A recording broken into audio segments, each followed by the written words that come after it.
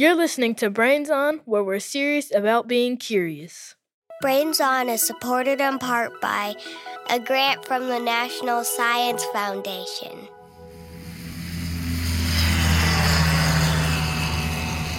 What's a fern like you doing on a plane like this? Needed to uproot myself for a bit, darling. I know the feeling.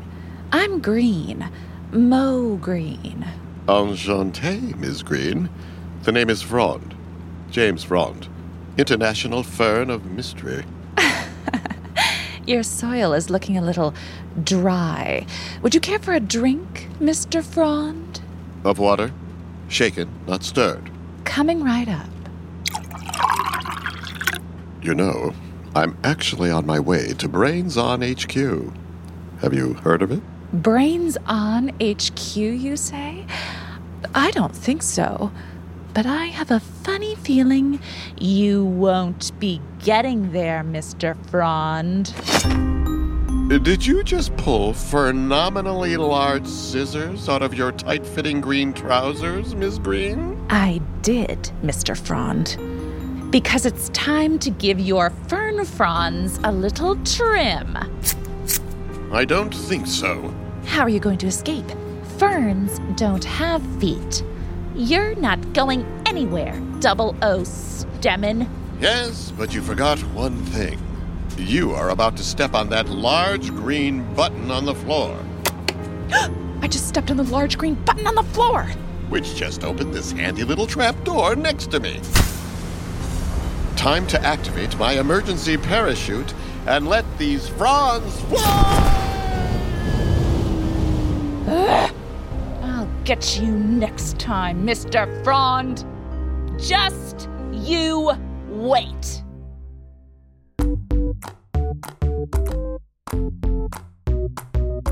You're listening to Brains On from APM Studios. I'm Molly Bloom, and my co-host today is Maya from Tuscaloosa, Alabama. Hi, Maya. Hi, Molly. And today we're talking ferns. Ferns are a kind of plant. They don't have flowers, but they do have what are called fronds. So, Maya, how would you describe what a fern looks like? Small, spiky plants with long leaves.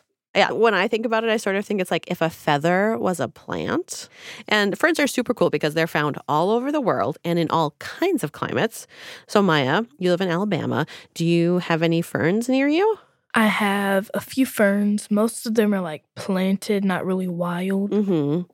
I know you're something of a gardener yourself. Can you tell me your favorite part about gardening? Playing in the water. Are you using a hose, a can? Like, how do you water your plants? Sometimes we use cans, but for the first time, like when we plant them, we use hoses. Awesome. And what kind of plants do you have in your garden? We have a hibiscus tree, 2 of them, some flowers. And do you grow any like vegetables or anything for eating? Maybe this year we will. Cool. Okay, let's say there's other kids out there who are interested in helping garden. What advice would you give them? Like, make sure you water them almost every day. Even when it's hot, maybe water them like 2 times a day to make sure it gets more water. Good advice. And what's your favorite thing about hanging out with plants? Watching them grow. It's very calming, like being outside in nature. Those are all really good reasons. Well, this whole episode is inspired by this excellent question sent to us by Gideon from New York City. How did ferns survive the dinosaur extinction, and are they the same ferns that we see now? That is an excellent question. You may have heard that ferns have been around since before the dinosaurs, and that's true. But dinosaurs are extinct and ferns aren't. So we're going to tackle Gideon's excellent questions by looking at the second part first. Are the ferns we see today the same as the ones the dinos lived with? The answer is yes and no. That's a fern friend with an excellent name, Weston Testo. That is an excellent name. He studies plants at the University of Vermont, and he's also the director of the Pringle Herbarium. It's a museum dedicated to plants. Okay, so Weston, what do you mean when you say the answer is yes and no? So ferns have been around for a very, very long time. There's evidence that ferns have been around probably at least 360 million years. That means they were around even before the dinosaurs. But most of the species that we have around today are much younger, so they seem to have evolved much more recently than the age of the dinosaurs. But there are some species of ferns out there that we think have been basically unchanged since the time of the dinosaurs, which I think is really exciting. Okay, I get the yes and the no now. Yes, there are some species that were here when the dinos were, but not all ferns we see today have been around that long. One of the oldest fern species still around today is a cinnamon fern. You can see them all over North and Central America. They have brown, shaggy, cinnamon-colored stalks that grow up from the middle of the fronds. If you see one of these, we recommend pretending you're a dinosaur, at least for a little while. Here's my dino impression. What's yours, Maya? Rawr! Oh, yeah. Yours is much more fierce than mine. Excellent. And in addition to being old, ferns are everywhere. They love humidity, like in tropical places. They also do great in forests here in North America. But you can also find them in lots of other places, too. There are many, many ferns that grow in deserts, which I think is really surprising to a lot of folks. But thinking within the United States, for example, one of the states that has the highest richness of ferns would be New Mexico. And the same species of ferns can be found in parts of the world that are really far away from each other. You see the same species of ferns in far-off places like Europe and Asia. This isn't because humans have planted them all over the world, like, say, tomatoes or potatoes. Yeah, ferns have become world travelers all on their own. And it's all thanks to the special way they grow and make more ferns. Lots of plants need pollinators to help them make more plants. Like, a bee needs to take pollen from one flower to another before the plant can make seeds. But ferns don't need any help from pollinators. That's because they make something called spores. Spores are like teeny tiny seeds the size of a piece of dust that ferns release into the wind. And those blow around in the wind. And if they land it in the right kind of habitat, they'll produce a new fern there. And because of that, ferns are really good at getting around the world.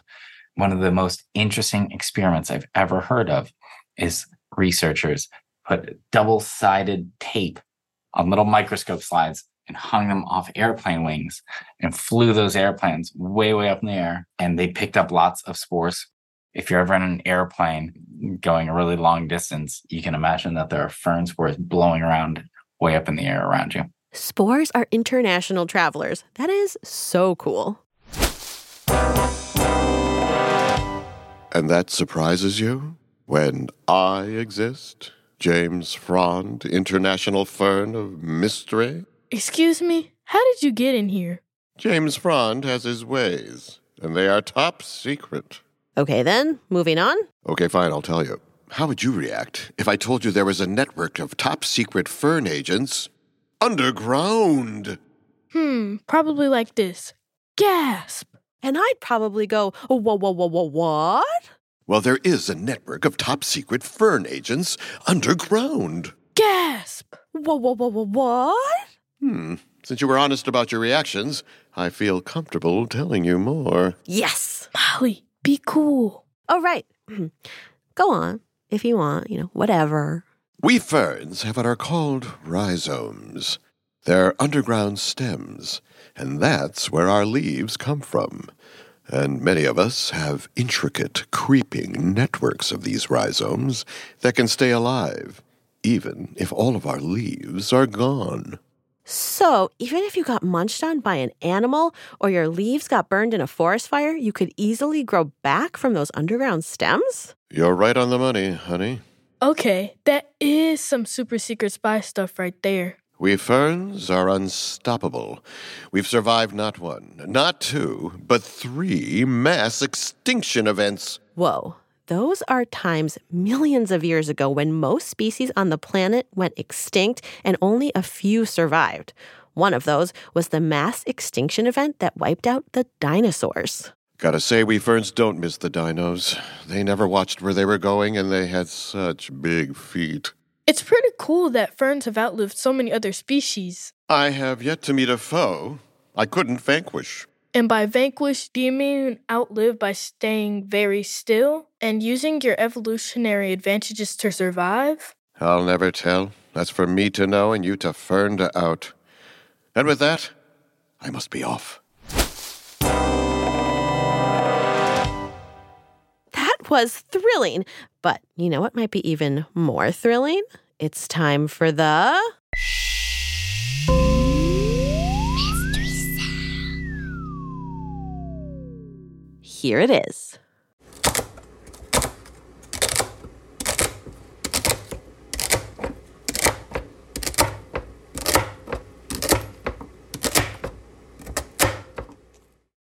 Maya, what do you think? I believe it's like chopping something hard like celery or like a keyboard. Both excellent guesses, both very different. What made you think it might be chopping celery?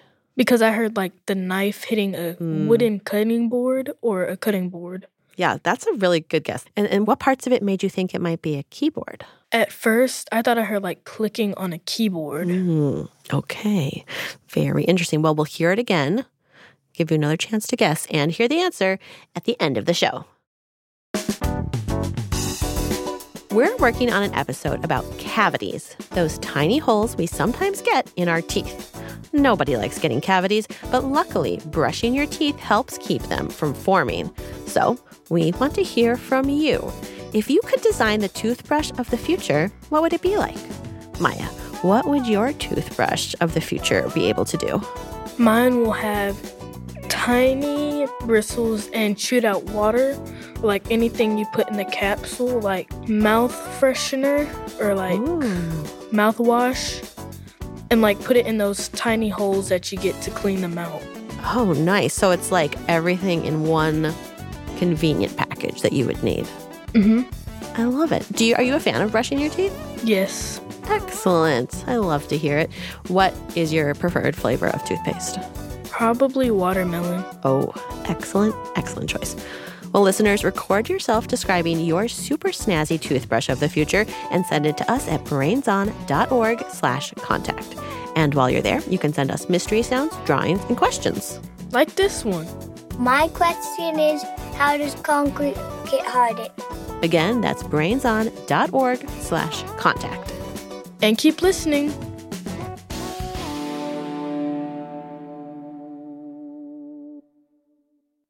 Today's episode is sponsored by Sitka Seafood Market. Seafood is a great source of long-chain omega-3 fatty acids, which can support heart health. Salmon is one of my favorite foods, and so it's so delightful when a box of amazing quality, beautiful salmon arrives at my door. Sitka Seafood Market sources from small boat fishermen and community-based processors that take great care to provide the highest quality seafood that is wild-caught, sustainably, and ethically harvested. And one of the best parts is Sitka Seafood Market offers a variety of flexible subscriptions that can come monthly or every other month. It's super convenient, so if you're going on vacation, you can pause or you can cancel anytime.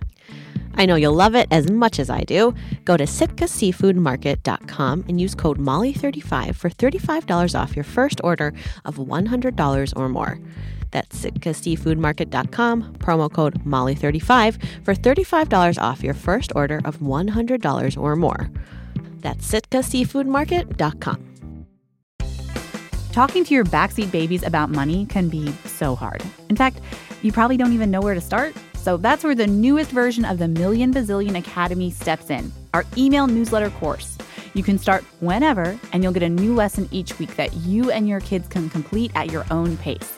They'll learn about crypto, the stock market, and so much more. And best of all, it's free. Million Bazillion Academy, making kids smarter about money. Sign up today at marketplace.org/academy. Talking to your backseat babies about money can be so hard. In fact, you probably don't even know where to start. So that's where the newest version of the Million Bazillion Academy steps in, our email newsletter course. You can start whenever, and you'll get a new lesson each week that you and your kids can complete at your own pace. They'll learn about crypto, the stock market, and so much more. And best of all, it's free. Million Bazillion Academy, making kids smarter about money. Sign up today at marketplace.org/academy.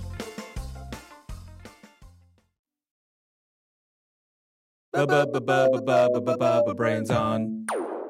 You're listening to Brains On. I'm Maya. And I'm Molly. Okay, so we just found out that some of the ferns on Earth today were actually around when the dinosaurs were. And that ferns can spread super far thanks to their teeny tiny spores. Plus, they can live in all sorts of places. But we still need to answer this part of Gideon's question. How did ferns survive the dinosaur extinction? Oh, such a great question, and one that scientists are actually trying to answer right now. Hey, it's Sand and Totten. Everyone's favorite Brains On producer. I so admire your confidence. I do too.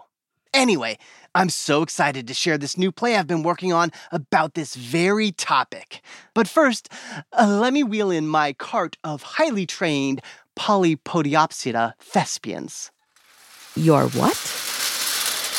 Polypodiopsida means fern, and thespians are actors. You know, ferns who act. Molly, Maya, meet the world's most talented / only all-fern theater troupe. We've got Fern Drescher, Sporlando Bloom, Jane Fonda, and Keanu Reeves. Say hi, everyone. I don't hear anything. Oh, that's because they're already in character. They're very method. In character as? As ferns. Sandin, they are ferns. Yes, they truly are any role they step into. Oh, you should have seen their production of Wicked. Jane Fonda literally turned herself green for the role of the witch Elphaba. Oh, it looked so real. Anyway, my fern friends are going to reenact key moments of the dinosaur extinction in a play called As the World Ferns. A new play written, produced, directed, choreographed, scored, financed, reviewed, and wildly praised by me, Sand and Totten. First, you'll need some background, so let me tell you about a trip I took to meet our play's scientific advisor and fellow fern aficionado, Reagan Dunn. Ferns are very cool for a lot of reasons. Reagan studies super old plants at the La Brea Tar Pits Museum in Los Angeles. They've lived through a lot of different events in history, and they're still here today. I met Reagan at her lab to learn about how ferns survived the big extinction that happened 66 million years ago. That's the one that wiped out most of the dinosaurs. Right? It's a dramatic tale, perfect for a play that will no doubt sweep the Tonys this year. We can't go back in time to see what happened, but Reagan says there are lots of ferny clues about what happened buried deep underground. Ferny clues? Yeah, stuff like ancient fern leaves and fern spores. You know, those teeny tiny specks that ferns use to make more ferns? Reagan and her team, they dig up these clues, put them on thin sheets of glass called slides, and look at them under a microscope. She showed me some of these slides using a very big microscope at her lab. Here is a bunch of microscope slides that have been processed, and they're stacked up here. There's 100 slides here from one of our sites. Yeah, it's like this little tray full of all these tiny sheets of glass. Each one is pretty thin, and it has this almost like it looks like a little cloud of red specks on it. What are the red specks? So those red specks are the spores. Spores from ancient ferns. Each slide gives us a picture of what Earth was like at a given moment in history. Reagan first showed me one from just before the big extinction, during a time called the Cretaceous. The slide was full of these fern spores, as well as pieces of lots of other plants. All right, so 66 million years ago in the Cretaceous, life was great. It was really warm, there was high carbon dioxide, and there were a lot of plants growing everywhere that the dinosaurs were chomping on. It was a great time to be alive, for plants. But then, all that changed. A giant asteroid came hurtling to Earth from space. It smashed into the Yucatan Peninsula near Mexico. That sent massive tsunamis flooding the coasts. It sparked wildfires that ravaged the land. It kicked up dust that blocked out the sun, making things super chilly and dark. Very quickly, around 75% of all life went extinct. Poof, I'm dead. But what happened to our heroes? Spotlight on. The ferns. Oh, that was brilliant, y'all. I could see the fear on your fern faces. Especially you, Keanu Leaves. Bravo. Make sure you channel that exact same energy for previews. Wow, 75% of all life? That's huge. Yeah, and it wasn't just dinosaurs. It also wiped out giant marine reptiles like the ichthyosaurus and huge shelled creatures called ammonites. 70% of all plant life, too. It was grim. Next, Reagan showed me a slide with the microscope that had stuff on it from just after the meteorite impact. Unlike the last slide, this one had hardly any signs of plant life on it. Except for one. What we see, if we look really closely at samples, teeny tiny little samples, are the spores of ferns. So ferns were growing in these ecosystems prior to the event, but after the event, that's pretty much what you see. They really dominated the landscape. Picture this. The curtain rises on a new day. The bones of giant dinos are strewn across the stage. There are charred husks of trees. It's silent, still. But then, the lights shine on one plant that's still standing. Our protagonists, the ferns. Yes, great frond work, Sporlando Bloom. Fern Drescher, give me more resilient courage. Oh, yes, that's perfect. You know, I'm really buying these performances from the ferns. I'm telling you, they're gonna be stars. So, for hundreds of years after the asteroid hit, ferns were the main plant growing on Earth. It was a ferntopia, if you will. But another cool thing about ferns is they're really good at making healthy soil. So these ferns, they ruled the world, but they were kind and benevolent and generous rulers. Over time, they made rich, fertile soil that helped other plants come back and new ones evolve. Those plants fed bugs, small mammals ate those bugs, and bigger mammals ate the smaller ones, and soon a whole new world was born. Wow, all thanks to ferns? Well, not totally.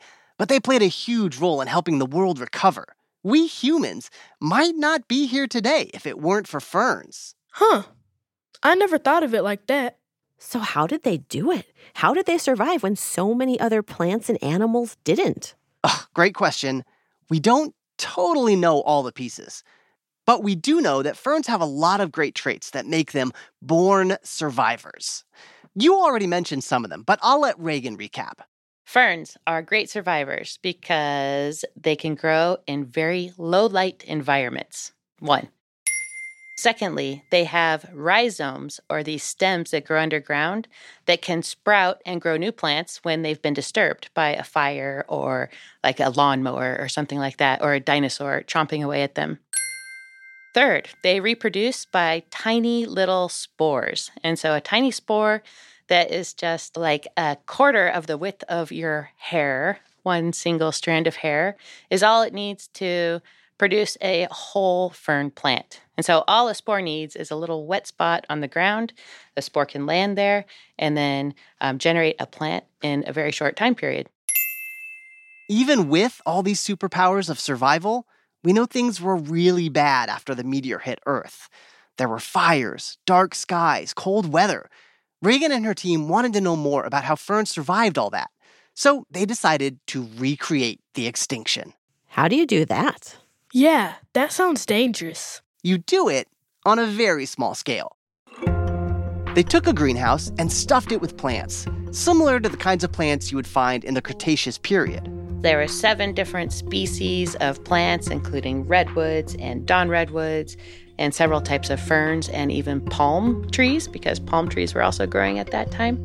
They also made the air and temperature in that greenhouse a lot like what it was back in the days of the dinosaurs. And so we let those plants just grow in this really nice environment. Everything was happy.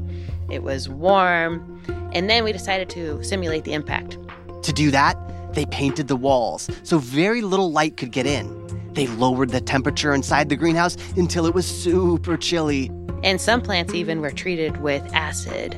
We painted it on with paintbrushes because that's one of the things that happened after the impact was that acid rain rained out, and that has pretty detrimental effects on leaves. Whoa, painting with acid? This is an extreme experiment. Totally. I know, right? Then they monitored the plants for 6 months to see how they did. Well, it was pretty surprising. Every plant did their own thing. So some plants had no problems. Redwoods, they don't care. They just continued to grow. Other plants that lose their leaves, they lost their leaves immediately and stayed sort of dormant, like a maple tree when it loses its leaves in winter. And then a lot of the plants died. Reagan and her team are still studying what happened in that greenhouse. They're hoping to learn things about how the ferns used water during this harsh period, how they responded to not having much light, and more. She says unlocking the secrets of how ferns survive is important. Because right now, our climate is changing. Greenhouse gases are warming up the planet, and that's going to affect a lot of plants. Ferns might just teach us how to help those other plants survive too.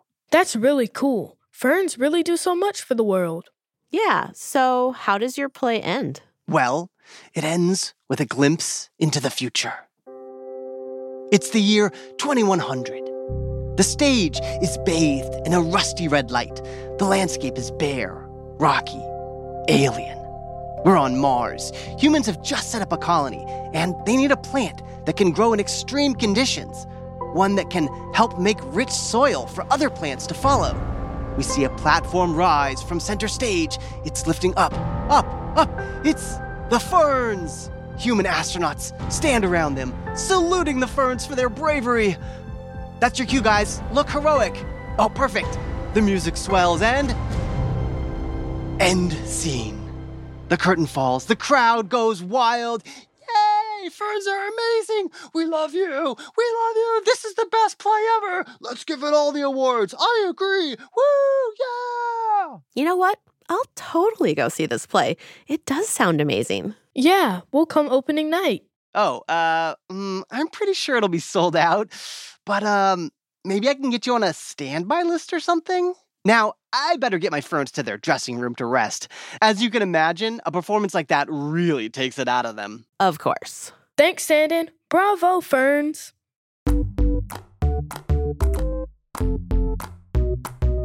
Ferns are ancient plants that were around during the time of the dinosaurs, and they're still thriving today. They have underground networks of stems called rhizomes that allow them to grow back even if their tops are trampled or burned. And they spread by sending little things called spores into the air. Those spores can ride the wind far and wide before landing on some wet soil and growing into a whole new fern. Scientists are still trying to understand how ferns survived the last great extinction. What they learned could show us how to help other plants survive as our climate changes. That's it for this episode of Brains On.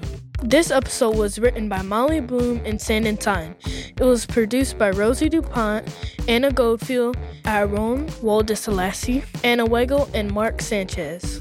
We had editing help from Shayla Farzan, sound design by Rachel Breeze, and we had engineering help from Derek Ramirez, Nick Golden, George Edmondson, and Elisa Beckwith. Beth Perlman is our executive producer. The executives in charge of APM Studios are Chandra Kavati, Alex Shaffert, and Joanne Griffith.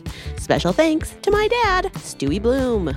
Brains On is a nonprofit public radio program. There are lots of ways to support the show. Head to brainson.org. While you're there, you can send us mystery sounds, drawings, and questions. And you can subscribe to our Smarty Pass. It gives you a special ticket to Brains On Universe bonus content, plus ad-free episodes. Okay, Maya, are you ready to listen to that mystery sound again? Yes. Okay, here it is.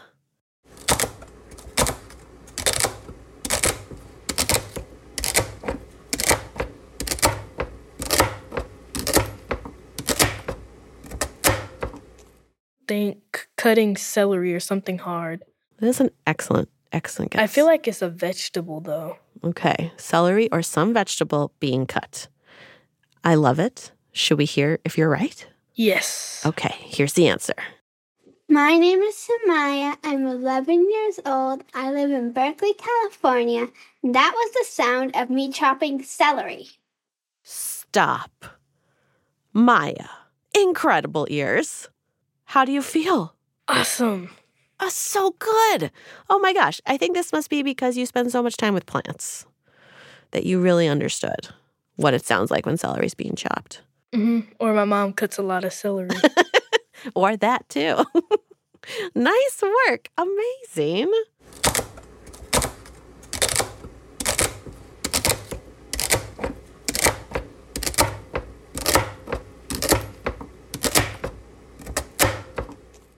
Now it's time for the Brains Honor Roll. These are the kids who keep this show going with their questions, ideas, mystery sounds, drawings, and high fives. Kevin from Belfast, Alexander from Hawthorne, California, Cohen from Kansas City, Joshua from California, Kabir from Mumbai, Addie from New Jersey, Joel, Petra, and Vera from Hollywood, Maryland, Hudson and Lily from Surrey, British Columbia, Ethan from Kuala Lumpur, Malaysia, Josie from Keighley, UK, Felipe and Cruz from Lincoln, California, Carter and Bennett from Round Rock, Texas, Skylar and Finn from Talent, Oregon, Hugo from Philadelphia, Vera and Jules from Dahlonega, Georgia, Merritt from Fort Lupton, Colorado, Maya from Marina Del Rey, California, Otis from Sydney, Australia, Maddie and Max from Brisbane, Australia, Finley and Luca from Montpelier, Vermont, Elliot from Tucson, Arizona, Ingrid from Neptune Beach, Florida, Alex from Silver Spring, Maryland, Simon, Caleb, and Ethan from Vashon, Washington, Maddie from Oklahoma City, Kyla from Ackworth, Georgia, Rio from Lottsburg, Virginia, Miriam from Durham, New Hampshire, Sayana from Bloomington, Indiana, Sophie from Arlington, Massachusetts, Clark and Witt from Macon, Georgia, Rin from Connecticut, Lily from Port Charlotte, Florida, Hannah from Tustin, California, Addie from Colorado, Caden from Jupiter, Florida, Charlotte, Hattie, and Eleanor from Arlington, Virginia, Roman from the Woodlands, Texas, Mylan from Landenberg, Pennsylvania, Thomas from Gillingham, England, Braden and Camilla from Irvine, California, Nor and Aspen from Los Angeles, Julian and Penelope from Los Angeles, Jimmy from Columbia Station, Ohio, Randy from Torrance, California, Morgan from Portland, Oregon, Abby and Nathan from Medford, Massachusetts, Eli and Nora from Boston, Thomas from Ridgeville, South Carolina, Molly from Buffalo, New York, Tabitha from Victoria, British Columbia, Lachlan from Dartmouth, Nova Scotia, Xavier from Kigali, Rwanda, Miranda from Ames, Iowa, Shiloah from Israel, and Shruti from Brisbane, Australia.